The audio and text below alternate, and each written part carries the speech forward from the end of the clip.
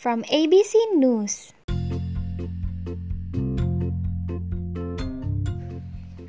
Hong Kong police arrest over 50 opposition figures, including U.S. lawyer. Dozens of Hong Kong opposition figures, including an American lawyer, were detained on subversion charges Wednesday in what activists see as a brazen attempt to clamp down on any remaining dissent in the semi-autonomous Chinese territory. Hong Kong police confirmed to ABC News that around 1,000 officers were deployed Wednesday to arrest 53 people for an alleged act of subversion, searching 72 locations. Steve Lee Kwai Wah, senior superintendent of the Hong Kong Police Force's National Security Unit, said 6 individuals were arrested for organizing the alleged act, while the other 47 were arrested for participating. Police also froze 1.6 million Hong Kong dollars in funds. Lee said the group tried to use strategic voting to secure more than 35 seats in the Hong Kong Legislative Council, with the aim of vetoing the government's budget, forcing the city's leader to resign and shut down the government. The wave of arrests marks the most significant roundup of pro-democracy figures under a controversial national security law since China imposed the legislation in Hong Kong 6 months ago. Most of the detainees were either running in or organizing an unofficial primary in July last year to select opposition candidates for September's legislative election, which the Hong Kong government later announced it would postpone by a year due to the coronavirus pandemic. Many were popular district councillors who swept the election in November 2019 as the city was in the throes of anti-government protests. At the time of the July poll, Hong Kong Chief Executive Carrie Lam had warned that it could constitute an act of subversion. American human rights lawyer John Clancy was among those arrested Wednesday, making him the first known U.S. citizen to be detained under Hong Kong national security law. Clancy works for the Hong Kong law firm Ho, Te, Wai and Partners, which was seen in video circulated on social media being raided by police during Wednesday's crackdown. Clancy is also chairman of the Asian Human Rights Commission and treasurer of Power for Democracy, which was one of the organizers behind the unofficial July 2020 primary. Dozens of those arrested updated their Facebook pages to confirm that they had been detained on suspicion of subversion of state, including Claudia Ma, Leung Kwok Hung, and Eddie Chu, as well as co-organizer of the unofficial primary, Benny Tai, colleagues of prominent activist Joshua Wong, who co-founded the now disbanded pro-democracy group Demosisto in 2016, said that his home was also searched on Wednesday. One of the lesser-known detainees is Lee Chi-yung, who was standing in last year's election to make the city more accessible for wheelchair users. Lee was motivated by his late daughter's struggle with a severe disability. By BBC News.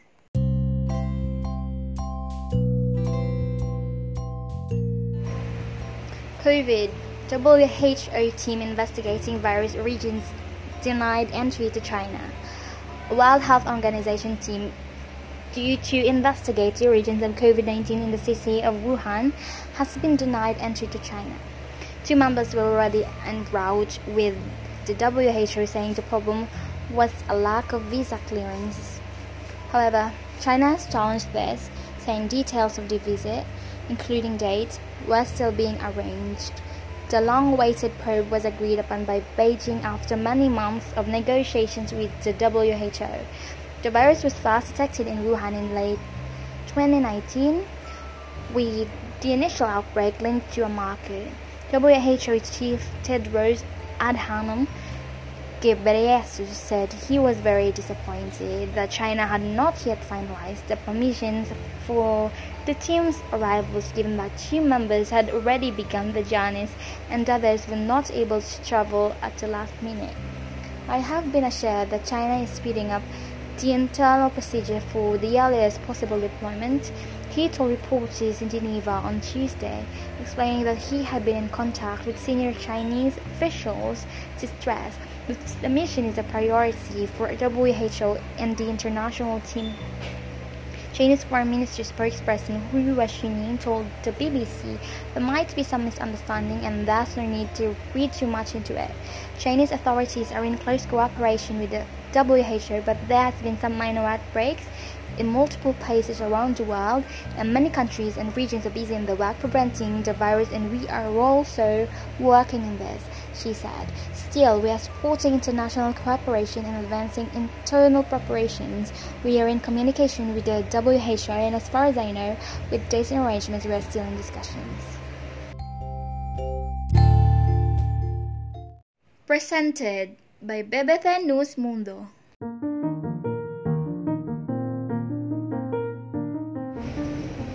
Nueva cepa de coronavirus. ¿Por qué la nueva variante detectada en el Reino Unido es tan contagiosa? Nuevos países se suman casi a diario a la lista de naciones donde ha comenzado a circular la nueva variante de SARS-CoV-2 que apareció por primera vez a mediados de septiembre en Reino Unido. Conocida como B117, esta cepa ha causado un aumento sin precedentes en el número de casos en el país y se ha convertido en la variante predominante en apenas 3 meses. A finales de diciembre, por ejemplo, se estimaba que el 60% de los nuevos casos en Londres y regiones aledañas correspondían a la nueva variante. Mucho queda aún por descubrir sobre esta cepa que tiene 23 mutaciones respecto al virus que apareció hace 1 año en la ciudad china de Wuhan, pero lo que ha quedado en evidencia es que es mucho más contagiosa y que está desplazando a las versiones más antiguas del virus. Según un estudio del Imperial College de Londres, la nueva cepa es cerca del 50% más transmisible que otras, y esto eleva el número al que representa el número de personas promedio a las que una persona infectada puede contagiar en entre. Recordemos que este valor debe estar por debajo de 1 para frenar la pandemia. Hay una diferencia enorme en cuán fácil se transmite esta variante del virus, le dijo a la BBC Axel Ganji, profesor del Imperial College. Este es el cambio más grave desde que comenzó la epidemia, agregó. Pero que tiene esta cepa que, si bien no provoca casos más graves de la enfermedad, hace que la COVID-19 se propague con más facilidad entre la población, como lo hace, y qué impacto tiene en la efectividad de las diferentes vacunas. Cambios en la espiga. No está claro exactamente el mecanismo que emplea para lograrlo, pero estudios preliminares apuntan a que una de las 27 mutaciones más importantes le permite al virus unirse mejor a una proteína en la superficie de las células humanas, facilitando así la infección. Cualquier cambio que facilite la entrada del virus en la célula obrará en su favor. Esta mutación parece ser una adaptación importante, le dijo recientemente a la BBC Nick Loman del COVID-19 Genomics UK Consortium. Otra mutación llamada supresión HAV69 o VB60, en la que desaparece una pequeña parte de la proteína espiga del virus, ha surgido varias veces antes, por ejemplo, en los bisones infectados en Dinamarca. Investigaciones llevadas a cabo por el profesor Ravi Gupta de la Universidad de Cambridge indican que esta mutación aumenta la infectividad al doble en experimentos de laboratorio.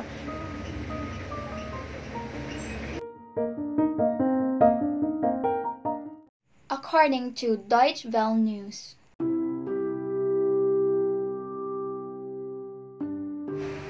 Lockdown in Deutschland wird verlängert in Wirtschaft. Seit Tagen wurde eine Verlängerung der Corona-Maßnahmen gerungen. Nun haben Kanzlerin Merkel und die Länder sogar eine Verschärfung der Regeln verabredet. Die Lage sei dramatisch, hieß es in Berlin.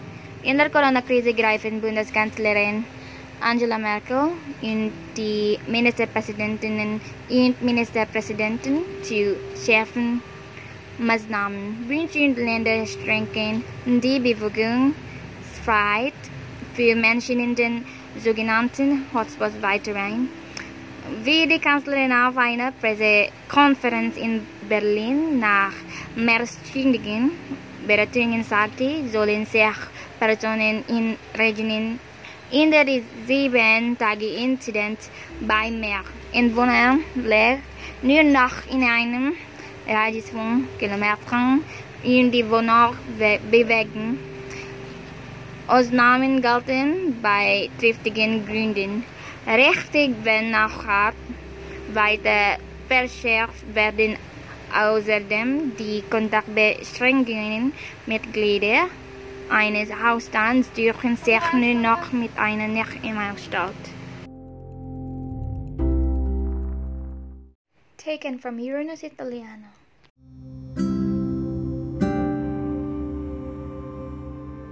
USA. Elezioni in Georgia.